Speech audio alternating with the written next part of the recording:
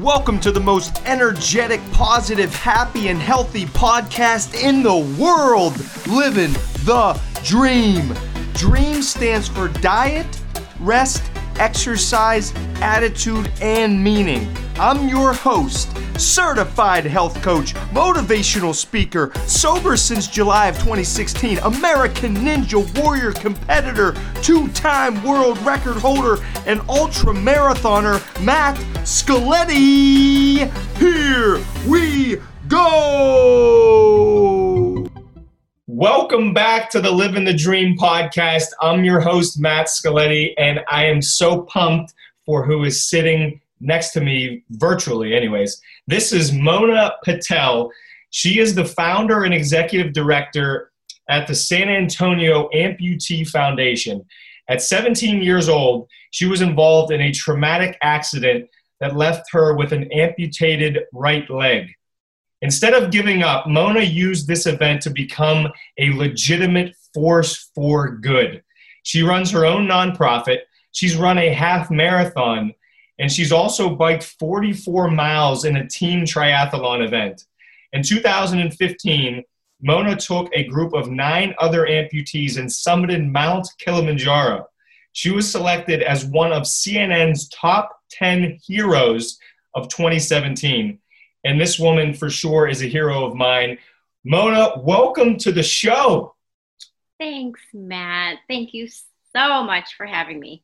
This is going to be fun. Thank you for just even inviting me to be interviewed by you, and just thank you for feeling my story was worthy of this dialogue.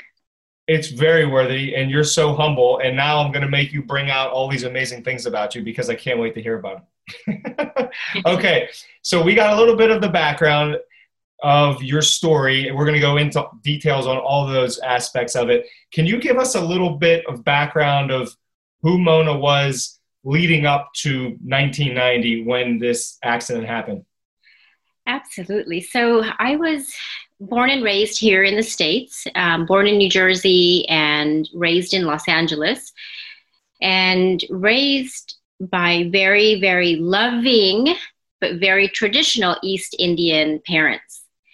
And as you can imagine, being raised in a Western world by Eastern culture, was quite challenging. Being raised marginally like that I did have a good amount of challenges to deal with while I was a teenager, growing up and up until my accident. A very patriarchal culture, very beautiful culture. I love the Indian culture. We have so many positives, just our deep respect of family and our elders, and, always taking care of our elders. Bollywood movies, if you ever watch one of those, a song and dance. What's that? You got to enlighten us. I don't know what that is. So India makes record numbers of movies in a year, in every year. I mean, hundreds and hundreds and hundreds of movies, and Indian movies are about 3 hours long. Wow. 2.5 hours of our movies are filled with song and dance. Oh, I like that. In one song, the actor, actress will change their clothes like 50 times. If you fast forward through them to get to the meat of the movie, you'll be done in 30 minutes. Just beautiful scenery. So, very patriarchal culture. And being the only daughter, I was robbed with a lot of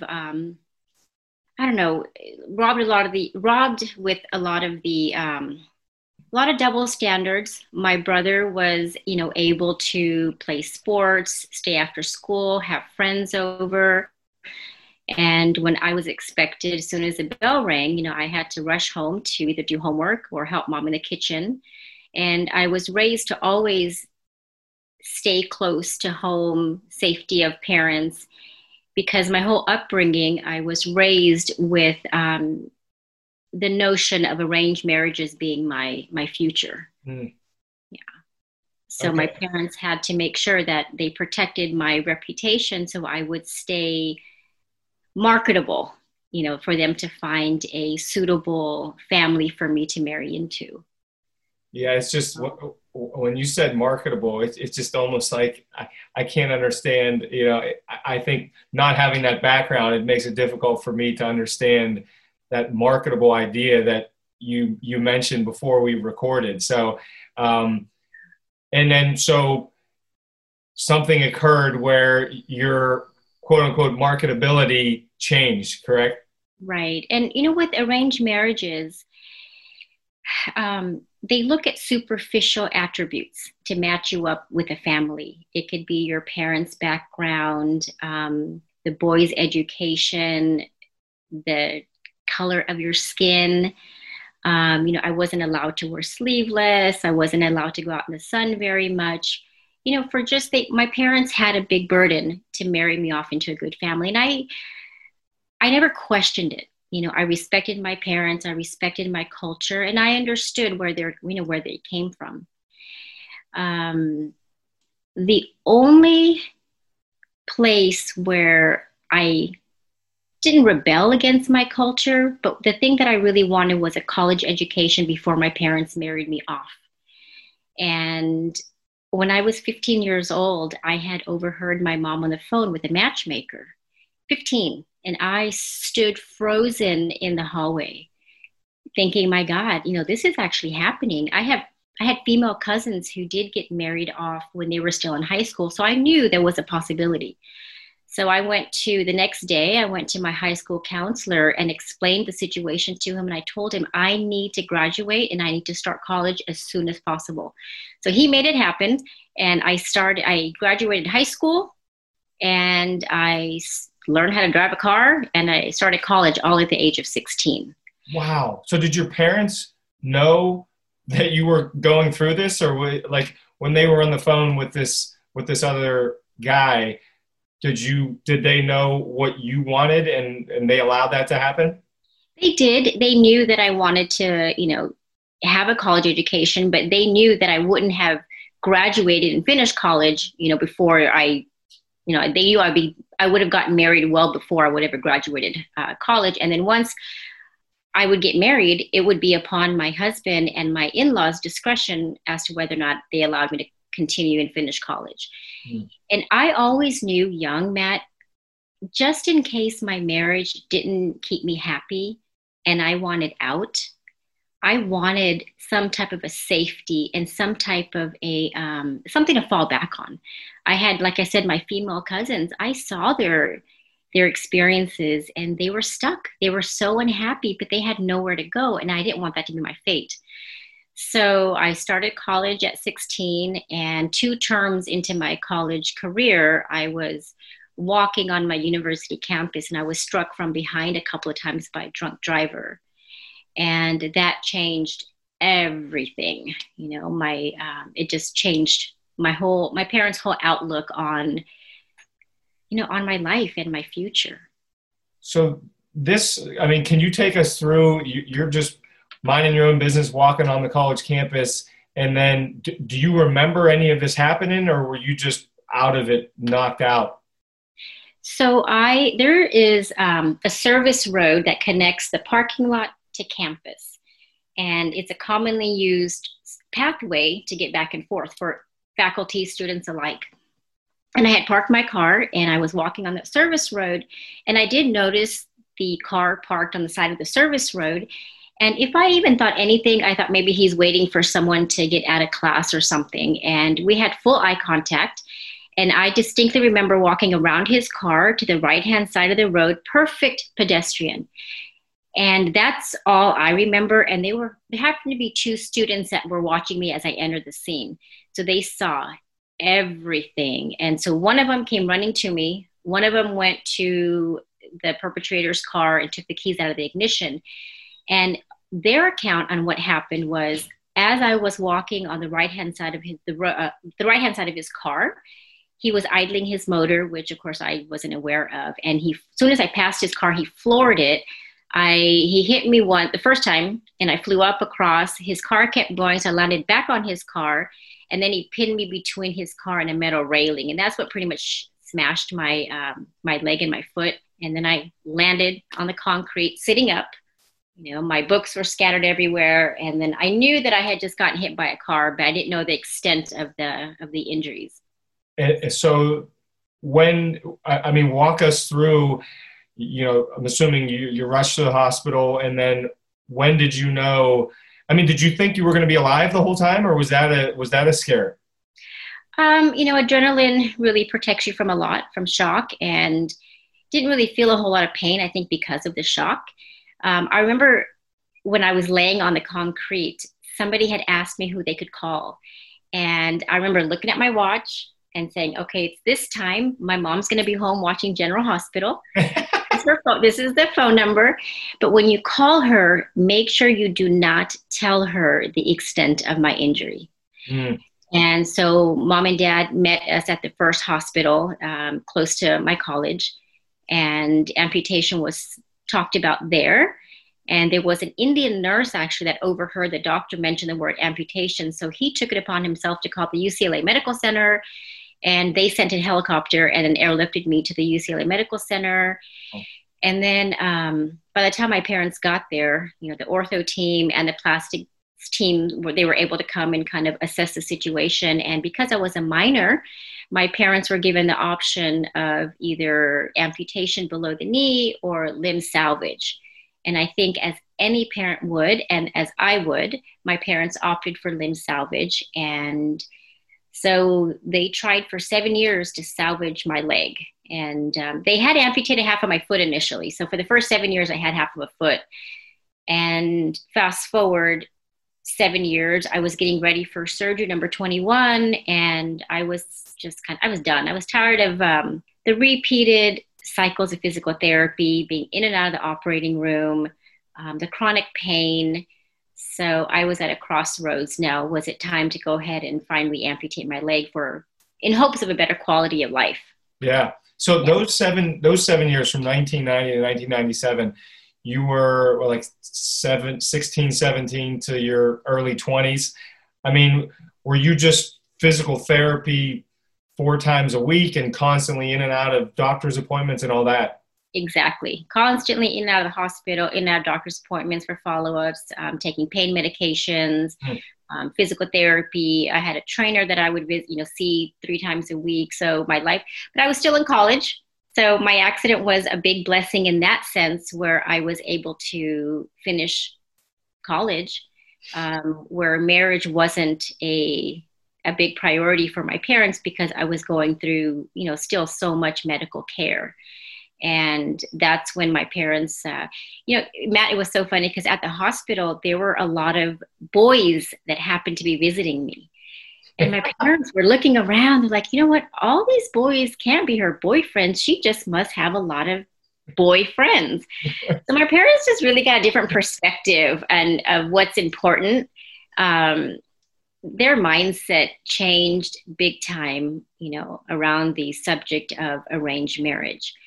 And when I was when I remember waking up in the ICU and seeing my parents at my bedside, of course, crying. And as a daughter in that situation, I see my parents crying, and you think you understand the depth of their pain and their grief, which I did understand. But on top of their tears, they told me something that really hit me hard. Here I was as a 17-year-old with a major disability, trying to wrap my head and my heart around what was happening. And my parents told me, they tell me that, now that you have this disability, our culture is going to judge you, and they're going to view you as being less than. So we don't expect you to have an arranged marriage anymore. And we just hope that you end up still finding, a boy from our culture. And, I'll never forget thinking, I've lost my foot. I might still lose my leg. Does this mean that I'm not worthy of finding love, worthy of maybe becoming a mother in the future? And so, it hit me hard, and it left me with a lot of extra things to think about and to process.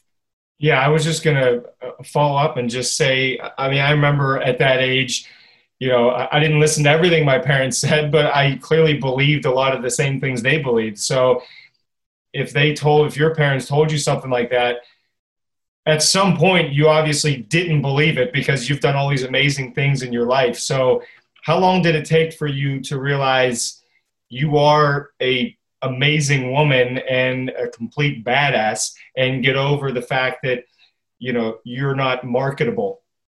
From a very early point after my accident,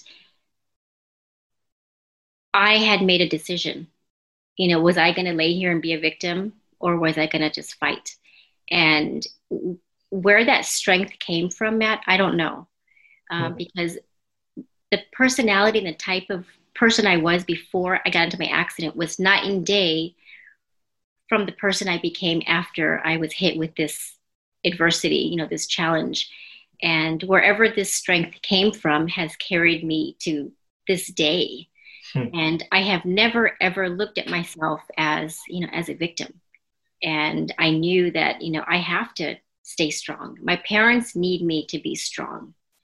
And, I've just been a fighter, ever since. And, all the different inevitable adversities that we all face in life, and the lessons we learn from those have, taken me to the woman I am today.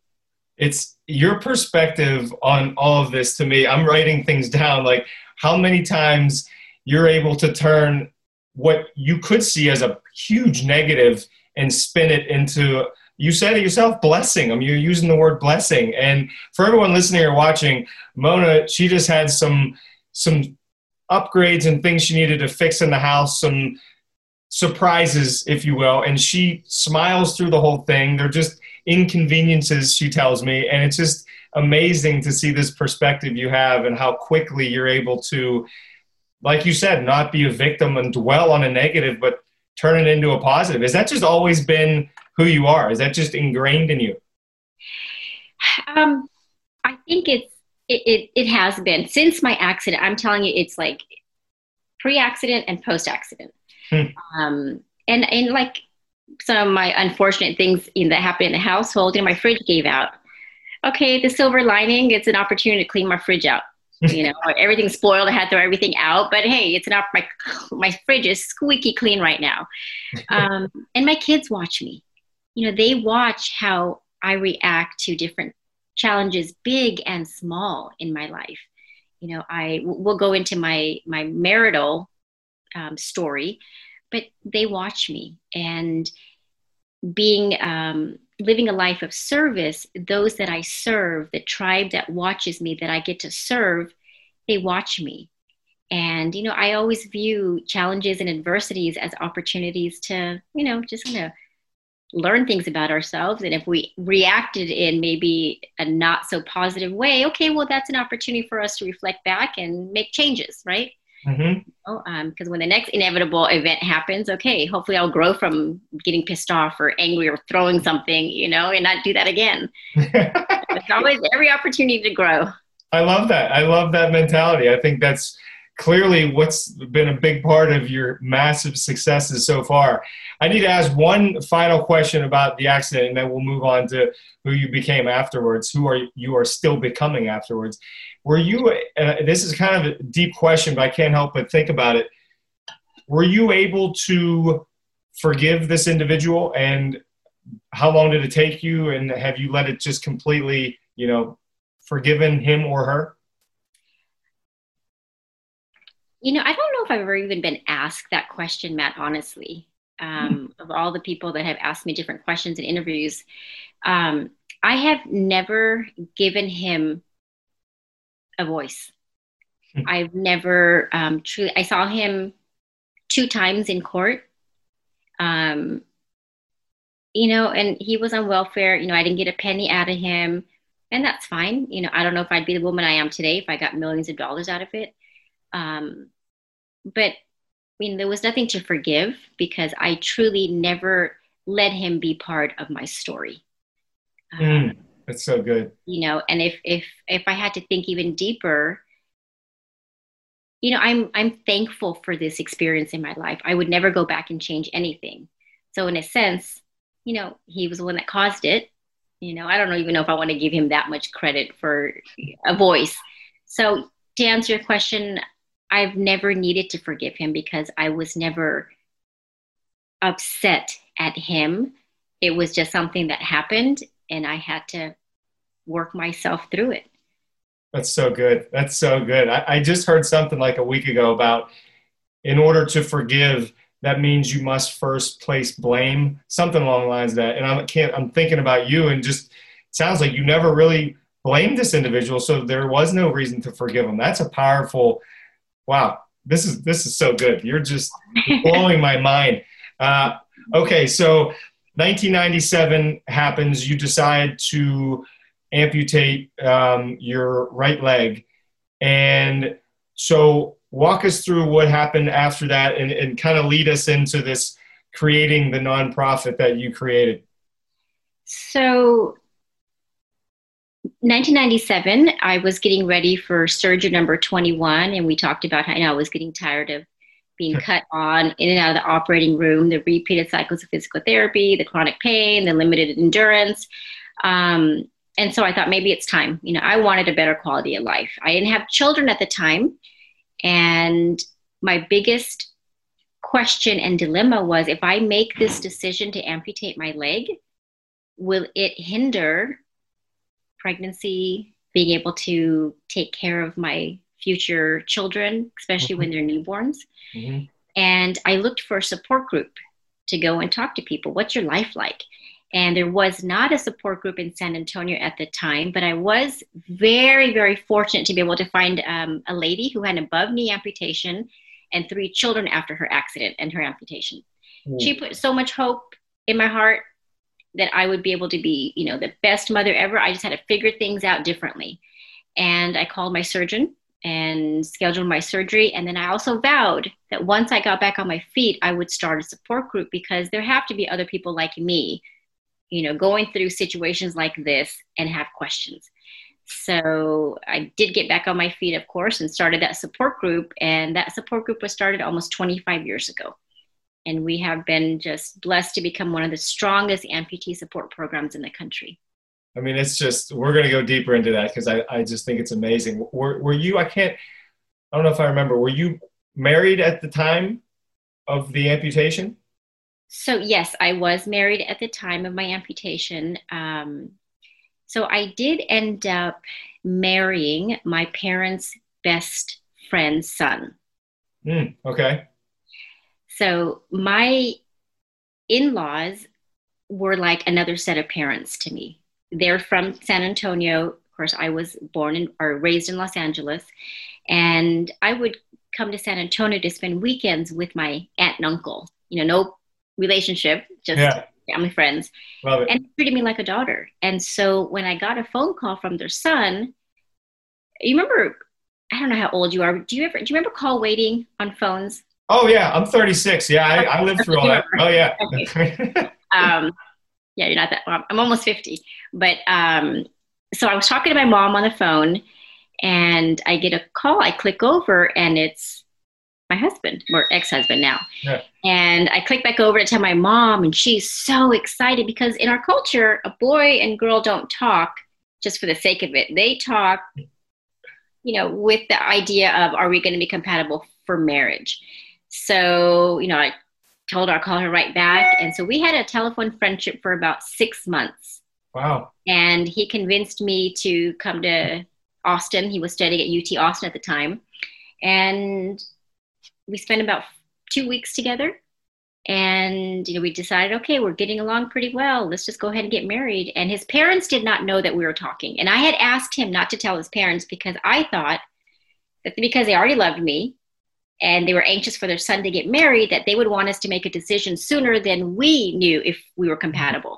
Got it. Yeah. So we're in Austin. He doesn't take me. He goes to his parents' house, and he tells them he found his bride.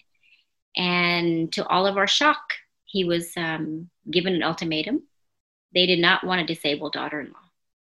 So either us or her. And so he ended up, choosing to marry me. And he was completely 100% disowned from his family.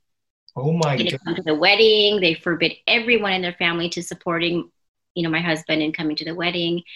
And it was hard.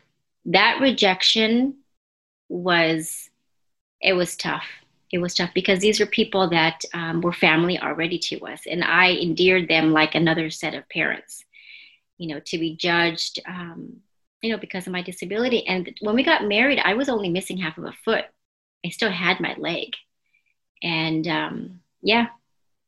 And that never, the relationship with, it would have been your mother-in-law and father-in-law, nothing ever, no relationship ever happened between them?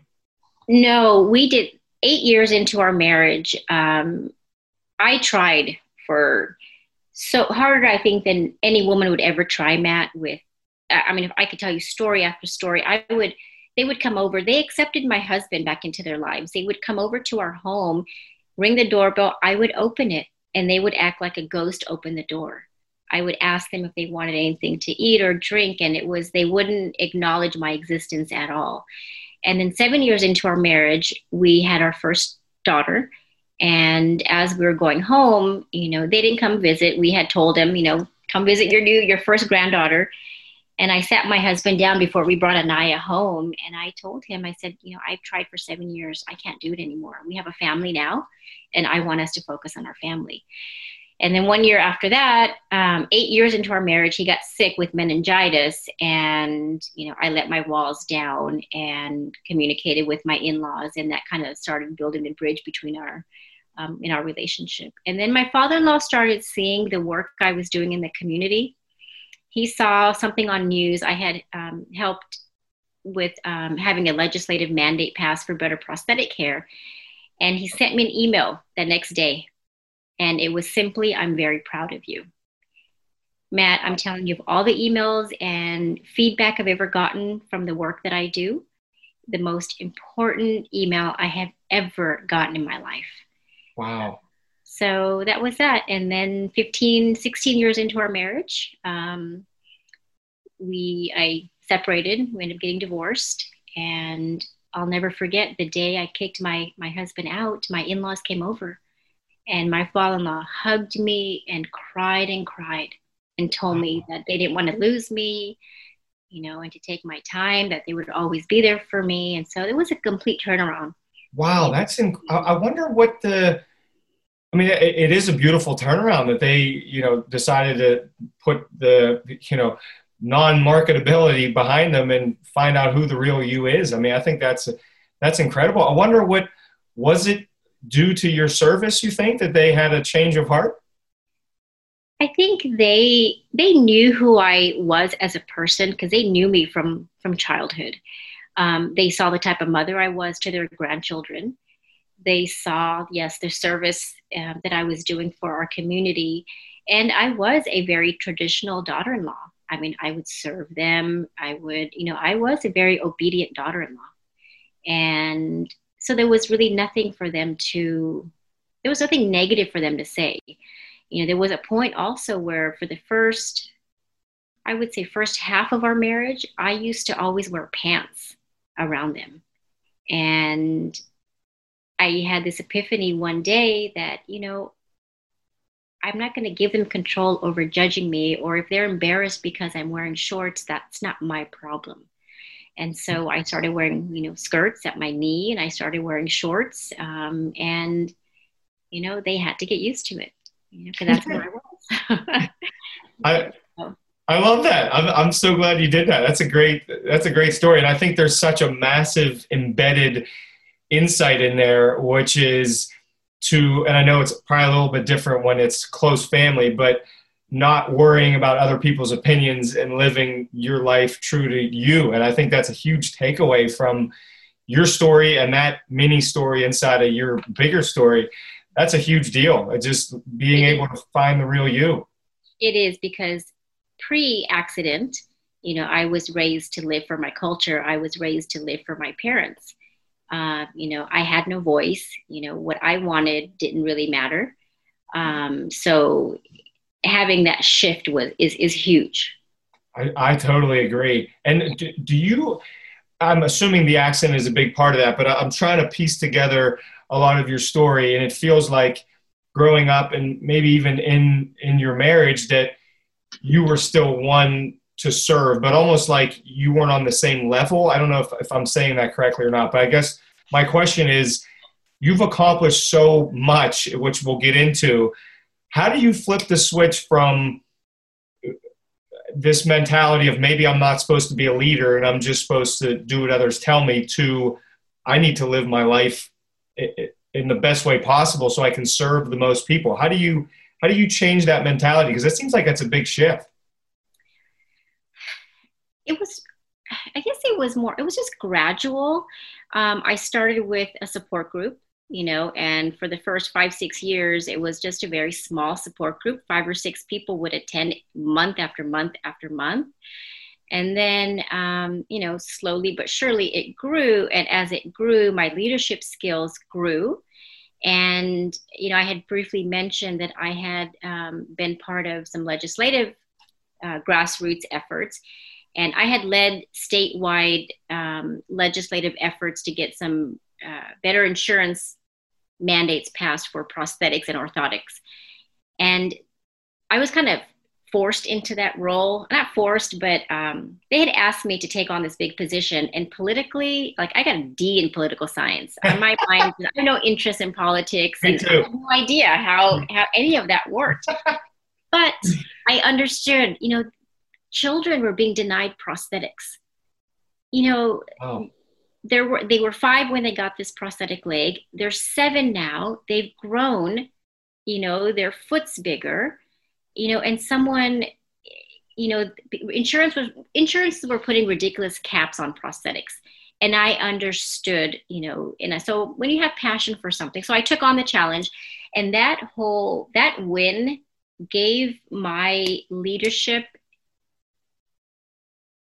such a boost. I came out of that knowing that, okay, you know what? I do possess some skills and I can do some bigger things on a bigger scale for people. You sure can, and you're proving that. So you changed, you basically changed a law, like in the insurance world? Yes. So now private insurances that are based in Texas cannot put any caps. If Medicare pays for it, then they have to be on par with Medicare guidelines. So if a child needs a new prosthesis every 12 months, or even within the 12 months, if it's medically justified by their physician, private insurances have to pay. So yeah, as long as it's medically necessary and Medicare would pay for it, then every commercial insurance based in Texas has to pay for it as well. That's amazing. That was huge. Yeah. So that whole experience really, truly boosted, my self-esteem, my self-confidence to be able to lead.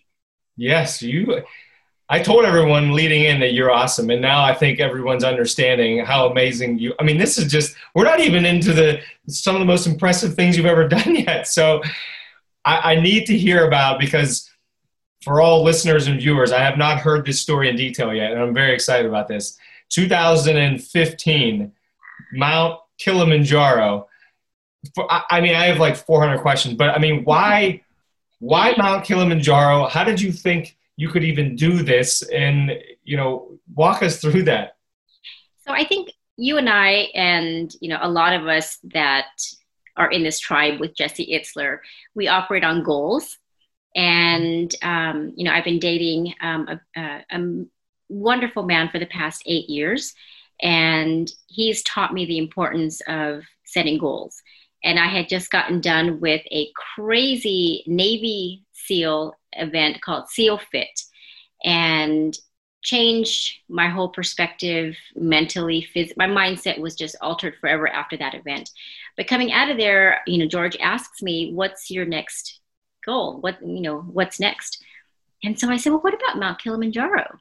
And so, not having been in too high of altitude, he's like, well, let's go tackle Machu Picchu and kind of see how you do in that altitude first. So we trained and went to Peru and did the Machu Picchu.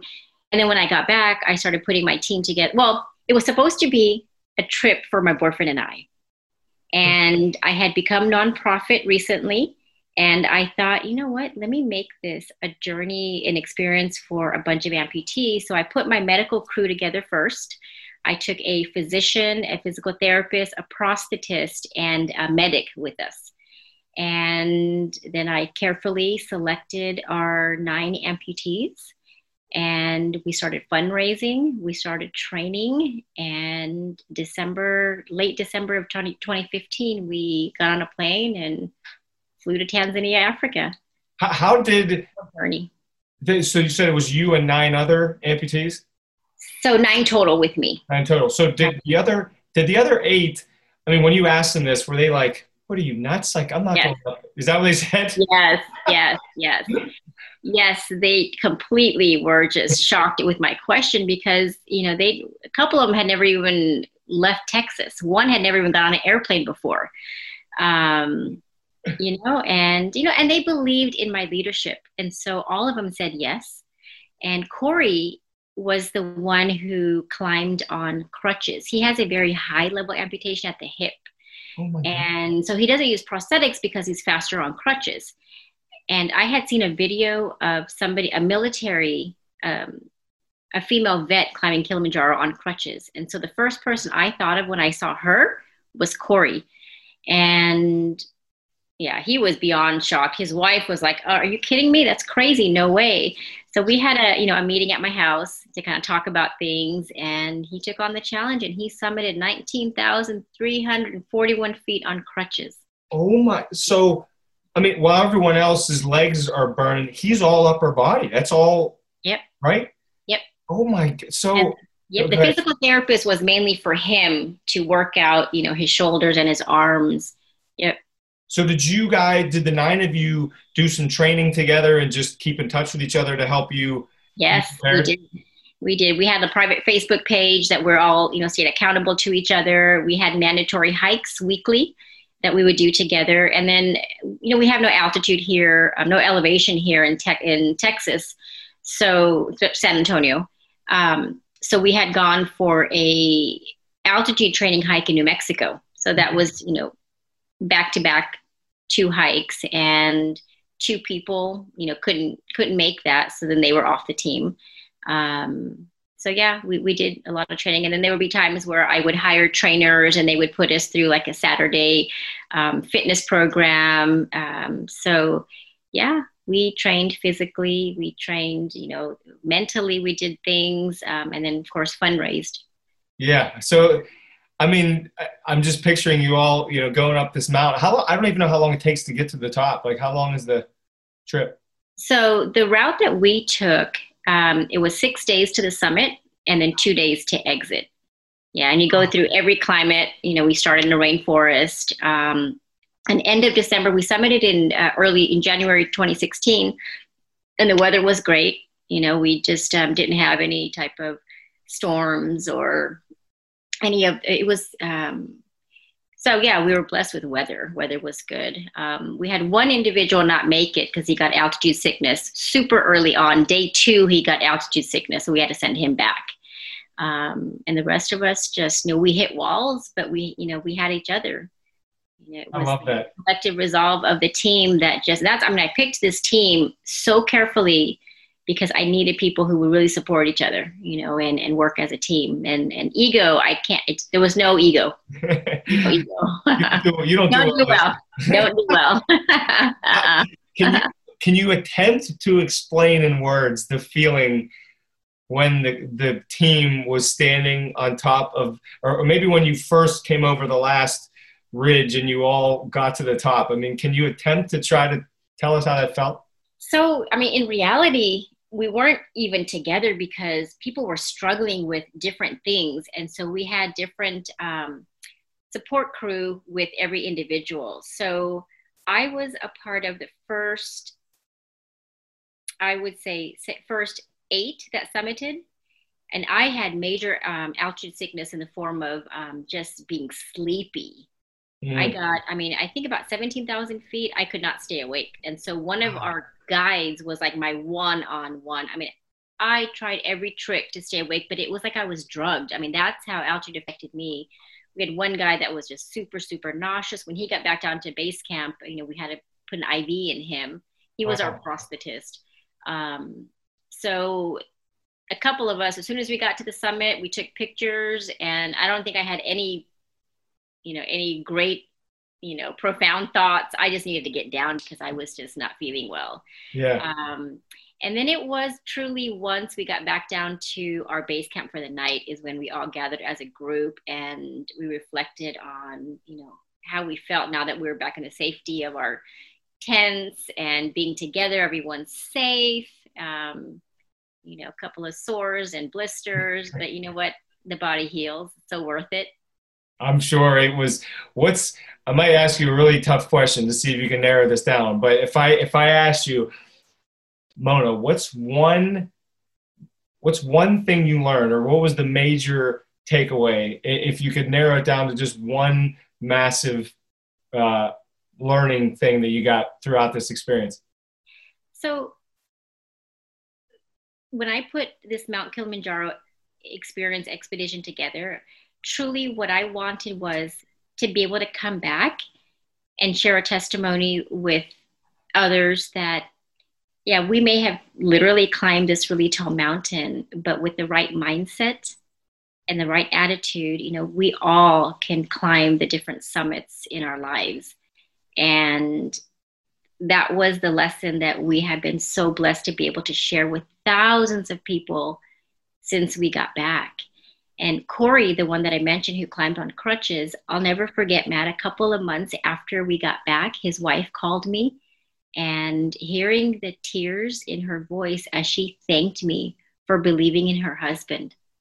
And she told me that my kids finally have their fun, playful dad back. Oh. And I finally have my loving, confident husband back. And I mean, every ounce of effort, that I put into making that happen for all of us was so worth it. Oh, that's incredible. What a story.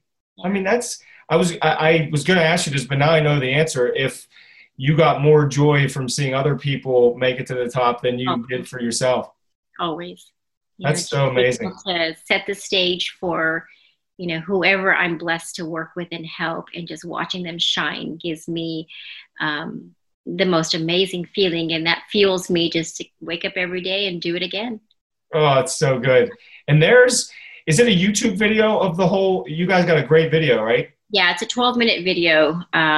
So we had a film crew obviously come with us, and they wanted to do like a human interest type documentary, but we had some falling outs with the production crew. And so they had done a 12-minute video as advertising for fundraising. And so that's what we use. And that's all I need. If you put that on your, as a link in your show notes or whatever, that's been shown at opening ceremonies, closing ceremonies. I watch, I played it for people that are in the pre-op room before surgery.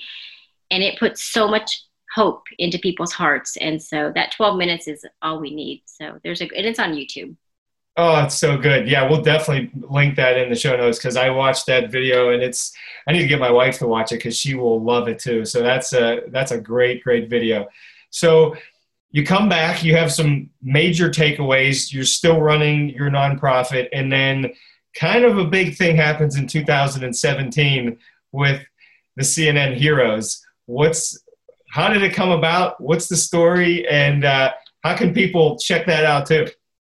So some of your viewers might be familiar with something called CNN Heroes, and CNN gets thousands of nominations every year from all over the world. I think their tagline is ordinary people doing extraordinary things, something like that. And so I was taking a nap one day, and I got a phone call, and I get all kinds of phone calls from people needing different services, amputee related. And she starts asking me all these questions, and the questions were a little different. So I sat up and I'm like, okay, who are you? And so she's like, well, let me be transparent. I'm with Turner Broadcasting with CNN. You were nominated for, this award. And I didn't know anything about the award at that time. And I told her, thank you. I'll think about it. I'll get back to you. About accepting it, and, you don't serve for, I don't. But my boyfriend had reminded me that if you do accept this award, your reach may just be broadened tenfold. And so I graciously accepted the award, and of the 30 or 40 that they pick, then the CNN Hero Committee picks the top 10. And the top 10 are flown to New York City for a star-studded tribute show, red carpet, photographers everywhere. I mean, if there was ever, like just our moment of shining and feeling like a celebrity, that was it. And so they have different celebrities giving each 10 heroes their awards. And it was just a spectacular night. And, I made my mom and dad super, super proud. That's, I can't even imagine. Yeah, so it was, I was grateful that, I changed my perspective, on accepting that award. And, that CNN accolade, has given our foundation even more opportunity to reach so many more people, I support a lot of people. You have to be the only person that whoever called said, you know what, I'll check my schedule. Let me get back to you on that. You're so No, it wasn't my schedule. It was, so let me just check. I mean, let me think about it. But I mean, I shouldn't have said like that. It's because you're so humble. It's just incredible that it sounds like you don't want it to be Mona. I mean, you want it to be about everybody else.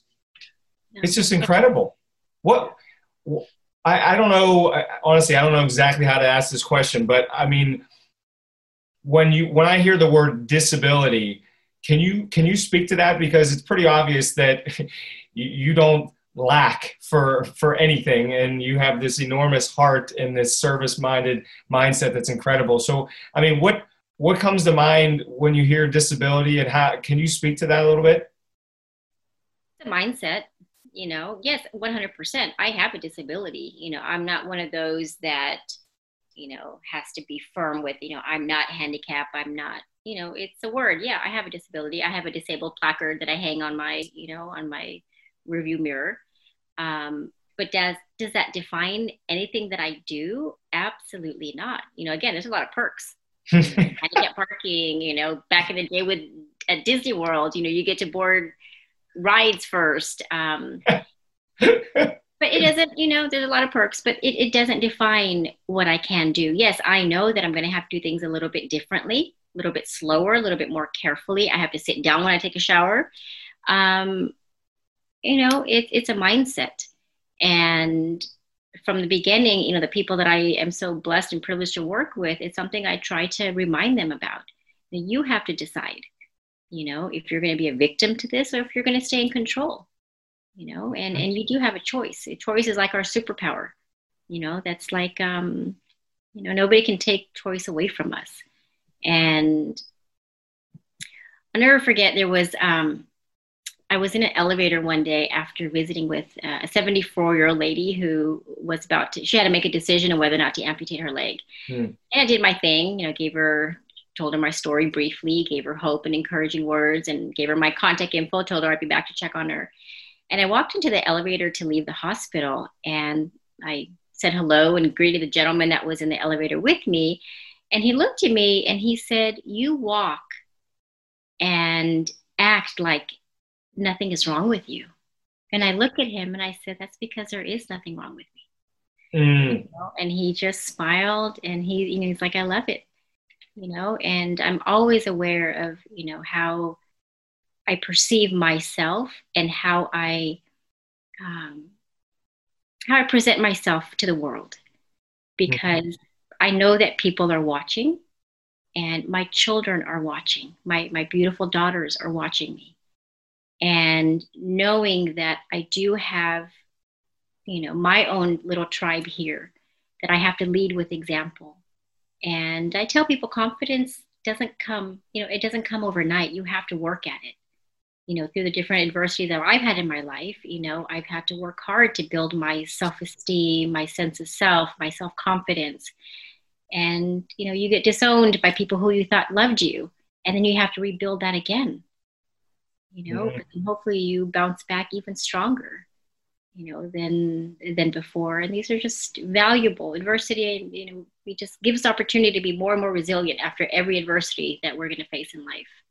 That's so good. I had to write down, because I've never heard this before. Choice is a superpower. I like that a lot. That's a great tagline. I think that's really, really good. And you're right. I mean, it's you can't even debate that. You're correct. Same thing could happen to two different people, and one gives up and the other one does what you do and creates amazing nonprofits. And can you tell us a little bit about what the nonprofit does and how you help people out? Absolutely. So we operated as just a support group for a long time. I would dish out 30, $40 for refreshments, and that was it. But I wanted to be able to do things bigger and better. So in 2014, we became nonprofit, and our mission basically is to empower our limb loss community through support. So I'm all over the city providing individual support to amputees at various phases of their journey. Support groups. Our support group hosts anywhere from 50 to 100 amputees every month, very, very diverse in terms of ages, circumstances, where they're at in the process of healing emotionally and physically. Being a licensed clinical social worker, I get to help them with maneuvering through a very daunting medical system through social services and case management. Health and fitness programs, super, super important to me because a lot of our members are in this situation because of poor lifestyle choices. So Kilimanjaro was our very first health and fitness program, which was, I don't know if we'll ever have one, that's that big again. We have a 30-day fitness challenge we're doing right now virtually. And basic home modifications, I will help with wheelchair ramps and safety grab bars. We're a very, very small nonprofit. So, and I always joke that being Indian, I'm very frugal with our money. So good. We don't do a whole lot of big things because I want to stretch our dollar out. And then car modifications. So if it's someone that's missing both their limbs, we can help put hand controls in. Right leg amputee, we can put a left foot accelerator in, and things that promote independence. That's a big thing. People think they're never going to be able to drive again just because of an amputation, and I'm like, I've been driving my left foot for 30 years. Do you want to drive? Well, then, if you want to drive, you'll be able to drive. And then prosthetic limbs, we used to provide prosthetic limbs to the indigent, to amputees that were completely indigent. But as a social worker now, I guide them to other resources. Oh, that's good. So do you have fundraisers still? Do you do like private donations, or how does that work? So we're always accepting donations. It's always just private. I'm pretty much a one-man show in our foundation. I've always wanted, I've never taken a salary. I've never, ever been compensated a penny from the foundation. And, so I'm at the mercy of all my volunteers. So it's pretty much a one-man show.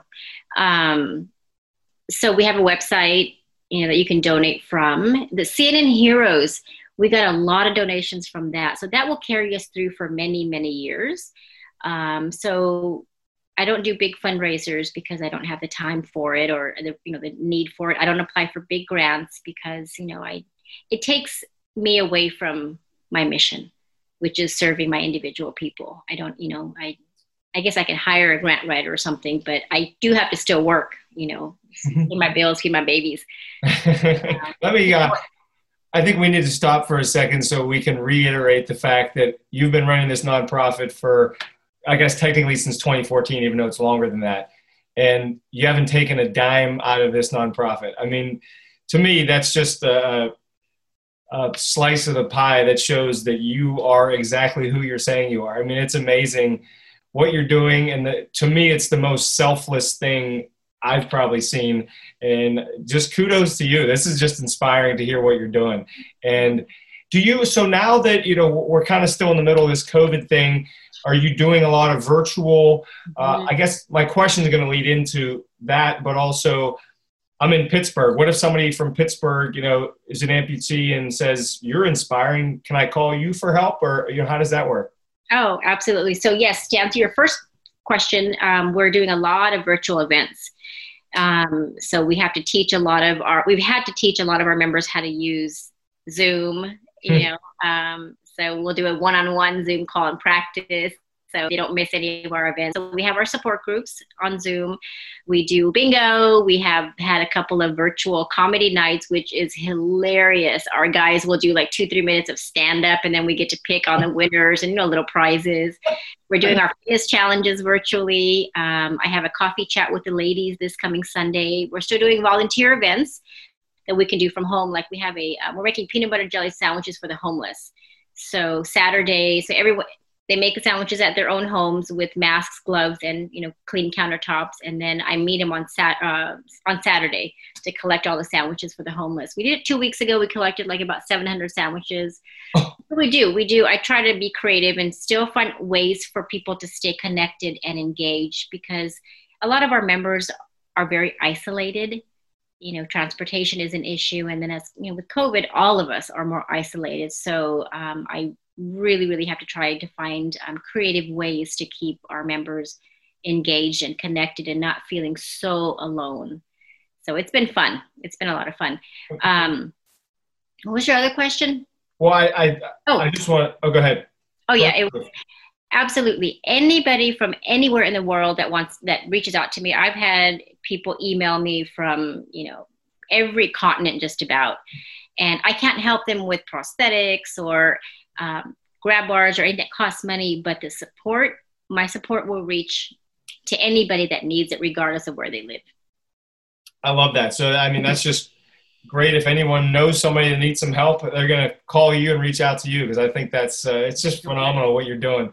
What gives you, Mona, what gives you the most joy? And maybe we'll stay in your nonprofit. Like what gives you the most joy out of what you're doing? I would say what gives me the most joy is watching our members reach their goals. And, there's no goal that's ever too small. It could be being there when they take their first steps in their prosthetic company's office, and, and just sharing with them the joys and the triumphs and achievements. It just fuels me, like I said, to keep on, watching, like I said, I try to set the stage for them, and then I get to sit back and I get to catch them if they fall. And then, celebrate with them. When Yvonne is one of my members who had both of her legs severed on impact.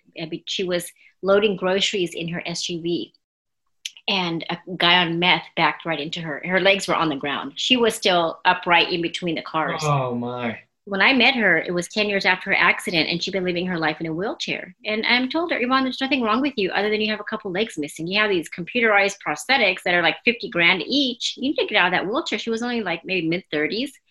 She is now a competitive swimmer. Oh, my goodness. Incredible. She travels, for a prosthetic company, sharing her story. And she's been a mentor to hundreds and hundreds and hundreds of other people. She lives her life full-time mobile now, and all it took was somebody believing in her. That's it. I guided her to the right resources, and she gives me joy. She gives me fuel to keep going. That is, I can tell you 1,000 stories, but yeah, their success is what gives me so much joy.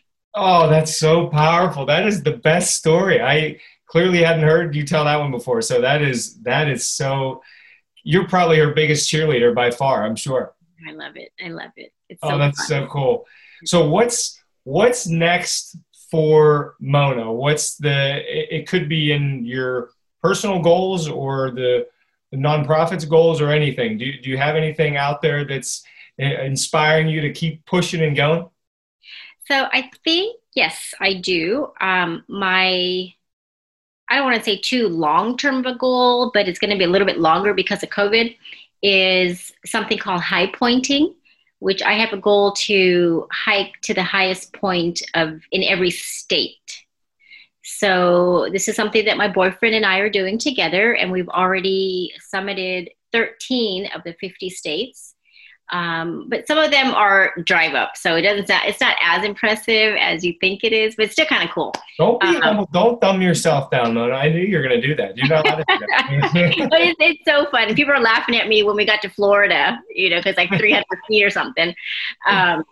So hopefully the next, hopefully five years or so, because my kids are with me full time, so I can't travel on the weekends or anything either. So, and then I'm thinking a shorter term goal.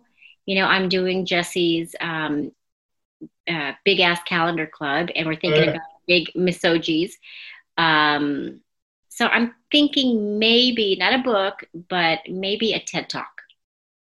You want to be on TED Talks? I think it's always been Oh, on my mind.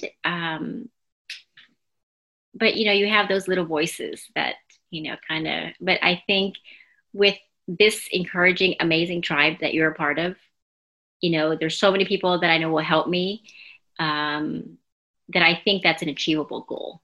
well, myself and a lot of others are going to be bigger voices to shut up the little voices telling you not to do it. And that's a great, oh, you should go for that for sure. I mean, your story and packaging all that, and I think it needs to be like 18 minutes or something. Oh, you would crush it. Oh, I'm going to encourage you and be in your ear for a long Good. time about that. Thank you. You have ideas of what angle I can take it? Because, like you said, it's so packed with culture and disability and service. And I just have to figure out what my takeaway is, what my big idea is. So Yeah. I have lots to think about. But I've been thinking about that since I got my big ass calendar club. And then, of course, another goal is to finally complete 29029. I've done it twice, and I got 2 more checkoffs to go. I got to Denali the last time, the vertical Yeah. distance of Denali. So I will complete it at some point. I know you will. And for those that don't know, 29029 is I guess is a mutual friend of ours, Jesse Itzler, who's an amazing person, entrepreneur. It's the equivalent of climbing Mount Everest. 29029 is the amount of feet that Mount Everest is. And I think you bring up a great point with everything you're saying, Mona, which is I'm a firm believer of the quote, you are the average of the 5 people you spend the most time with. And you've clearly surrounded yourself with people that are playing the game at a really high level. And it seems like your boyfriend being a big factor in that. If you're surrounding yourself with people that are pushing themselves, it's almost like you automatically just, I don't want to say follow the crowd, but you want to keep pushing yourself as well, right? Absolutely. Absolutely. And, just briefly talking about, my boyfriend, being with him these past 8 years, Matt, I can honestly say that I have grown into a different woman since meeting him. The liberation of becoming the woman that I've always wanted to be and being able to use the voice that I've always wanted to unleash. My divorce was very liberating for me, through my grief of losing, that idea of a, perfect marriage, and, forced me to realize that this was my opportunity for liberation from the constraints of my culture. And, and it's funny because I always tell people that I'm running with scissors now because I'm dating a white guy. Oh, that's funny. That's a great, I'm just so happy for you that you were able to just do what makes you happiest and what makes you you. I mean, that's inspiring. And I think you're the perfect person to ask this to. With, people could argue that it's a difficult world we live in now. Clearly, you've had setbacks in your own life. Do you have a generic response to or advice for people that are going through a tough time, and not necessarily being amputation, but maybe it's a tough diagnosis, or it's a bad breakup or something? I mean, do you have generic advice for somebody going through a difficult time? I would say my generic advice, depending on how much time I have with somebody, is if we can live in gratitude, things are manageable. Things can always be worse. And not that we need to go and compare ourselves to anybody, but if we can live and always remember our blessings, and knowing that other people sometimes don't have what we have, with that mindset, adversity is something that, that you can get through and bounce back from. And remembering that on the other side of that adversity, that challenging situation, are all kinds of lessons. They're going to help you grow, learn things about yourself, learn things about your loved ones, about the world we live in, that then lessons that you can take to share with others. This world is bigger than just me and you.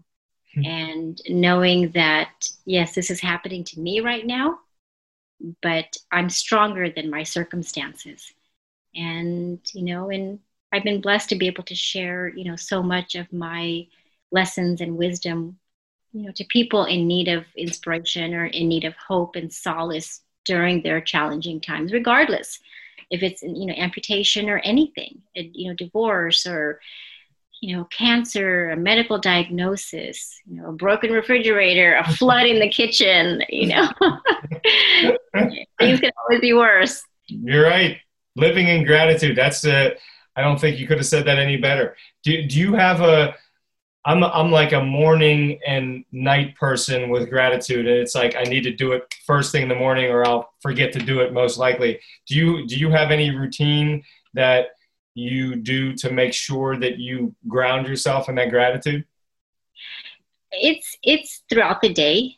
I've never needed to, make a point of morning or nighttime because I am truly throughout my day, just grateful. And my kids being with me, it's a constant, we just gotta be grateful.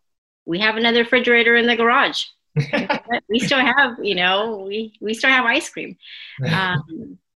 So I don't have any, I used to have a gratitude journal, but I'm really bad. That's one thing that I struggle with is routine. So that's another thing on my to-do list from Jesse's lessons is just to kind of create. I saw your list of what you're doing like every 30 minutes. I know when you're having lunch with your wife, not to bother you. So I need to kind of structure myself better. But no, I would say that, I remember to be grateful throughout my day. That's great. And I'm thinking maybe when you did the gratitude journal, that just embedded in your heart and your mind to just be grateful throughout the day. I mean, I don't know.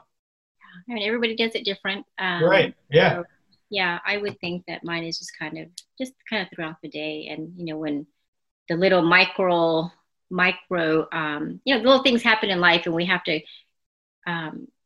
build on our micro resilience, like the little things in life, practicing, gratitude throughout the day, that's a tool to have those micro resiliencies during the day when the small things happen during the day. Your Wi-Fi doesn't work or your audio doesn't work. Okay, well, I can get through it. I'm not going to get pissed off and throw my computer. Okay.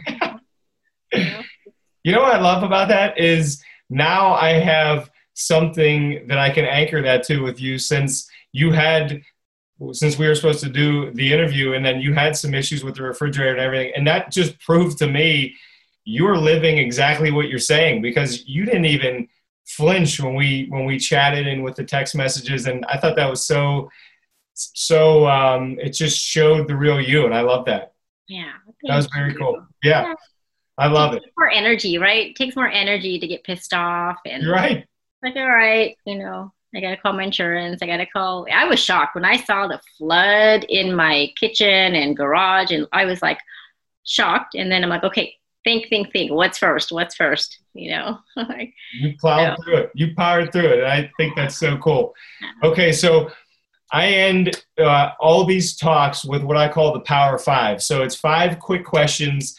Some of them are a little deeper, but let's see if you can come up with like a 1 or 2 sentence response to these 5 questions. And we'll see how you go. I'm kind of excited. All right. How do you want to be remembered? How do I want to be remembered? I think I want to be remembered for my resilience and my strength to overcome. And as a constant reminder to other people that with the right mindset that they can get through, all of their inevitable adversities through life. And I don't know if that was 1 or 2 sentences, but I want to be known for my service to others. And as a constant reminder that we are bigger, this world is bigger than us. And we have a responsibility to pay our blessings forward to others. Always, always, always, always. I love it. And I love it. And I can't believe you ended with that because my second question was going to be, what are you most thankful for? Oh gosh, lots. Honestly, Matt, I'm so thankful for my mom and dad. A lot of people would think, well, gosh, your culture, and but the examples that my parents led with, they were very courageous in being immigrants to this country and making the American dream happen. And the nurturing that my mom gave me is part of why I'm such a nurturer. So I am most grateful for my mom and dad. What a powerful answer, given, some of the tough situations you've had, but you are most thankful for them. I love that. I think that's so good. That just shows who you are again, which is, it's just amazing. Your mindset is so good. Yeah, it's the truth. Okay. If I see Mona at a wedding reception or somewhere where there's music playing, what is her go-to dance move? None. None. Zero. You don't like to dance? I'm socializing. You know what? A lot of that is, well, I'm not coordinated. I can't dance. And I always blame it on that I'll blame on my mom and dad. Because I wasn't allowed to go to dances. I wasn't allowed to, to do any of those type of things growing up. But still, I guess if you have rhythm, you have rhythm, regardless of what your culture is, right? But no, none. You'll see me socializing. You'll see me not on the dance floor. You'll be working the room, though. You'll be working the room. Oh, that's good. My mouth. Me and you both. Okay. What has been, and I'm interested to hear you answer this because I think there's an obvious answer, but we'll see what you say. What's been the biggest setback you've overcome? I think I would say the biggest setback I've overcome has been my divorce. And I learned that I had to, you have to sometimes lose yourself to really find yourself. And, I had lost, even though it was not an arranged marriage, he was an Indian man and it was still a traditional relationship. And I had lost my identity. I lost my voice. I lost so much of who I was. And, and my divorce and learning the lessons from my marriage. I would think that was the biggest thing I have grown from was my divorce. And my kids got to see that, women can be strong. My kids were 5 and 7 at the time, and they saw me power through, getting up and moving and starting over. More than my disability, my accident, losing my leg, my in-laws, judging me, I would say my divorce. Oh, that's good. Yeah. What did you think I was going to say? Well, I guess, the accident and the amputation, I thought, that's kind of the obvious one that stands out, but it's how you answer it. So that's, you've overcome so much, which is, I think, why I was so excited to talk to you, because you just continuously look on the bright side and want to live in service. And it's just amazing. I can't say it enough. It's awesome. Okay. Last one. Who is your hero? My daddy is my hero. My daddy passed away about 2 years ago. Oh, I'm sorry. And thank you. And, again, watching him in his life story is just amazing. From back in, he was born and raised in Africa, and, all the odd jobs he had. He always had a goal in mind, which was to come to America. And, we could have a whole interview on, on my dad and his life story. And when he passed, I had told him that, I'm going to take care of my parents until they take their last breath. And that's exactly what I did with my dad. And he died a very unhappy man. Different, another conversation. But, I reminded him, up until the time that he was still coherent, that he has done so much for so many people. When he came to this country and became a citizen, he sponsored one family at a time to come to America, and he would take responsibility for them. He would help them get settled, help him find an apartment, and then he would call the next family over.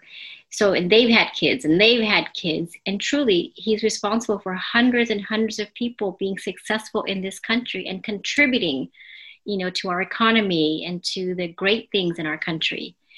And he is my hero. Oh, that's that he sacrificed a lot for his family. Yeah, it sounds like he did. And wow, what an amazing Just knowing, Matt, that I know that my daddy died being proud of me makes everything is just so worth it. That's beautiful. That is, wow, he does sound like a hero. This guy, that's just next level. And it sounds like you're a chip off the old block in the service that you're doing for others. So thank him and thank you for everything you're doing. We'll close it by just, do you want to tell everybody if they want to follow you on social media or connect with you, where they can go? Absolutely. So you can connect with me in lots and lots of ways. Of course, social media, Mona Patel, and follow the San Antonio Amputee Foundation on Facebook and Twitter. And my cell number is everywhere. Area code 210-269-6662. I'm a phone call away. There's anything I can do for you, for any of your loved ones. I truly, truly am happy to give, my heart and my time to you. I love it. And what if somebody wants to make a donation? Can they do it online? Absolutely. They can go to our website, San Antonio Amputee Foundation, and push the donate button. And we are forever grateful. I love that. And we know that 100% of the funds are going to the individuals, right? Absolutely. I think that's great.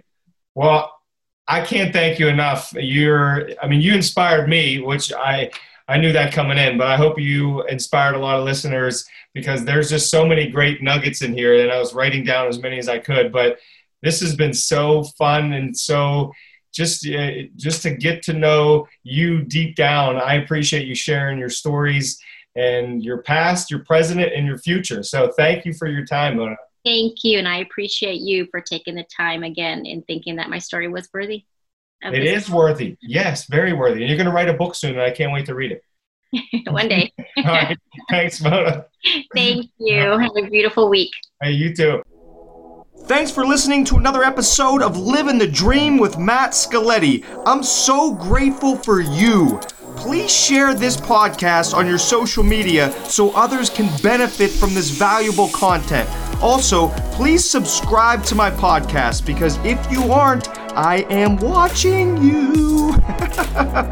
Check me out on social media and message me if you need me as your keynote speaker at Matt Scaletti on social media. I respond to all messages.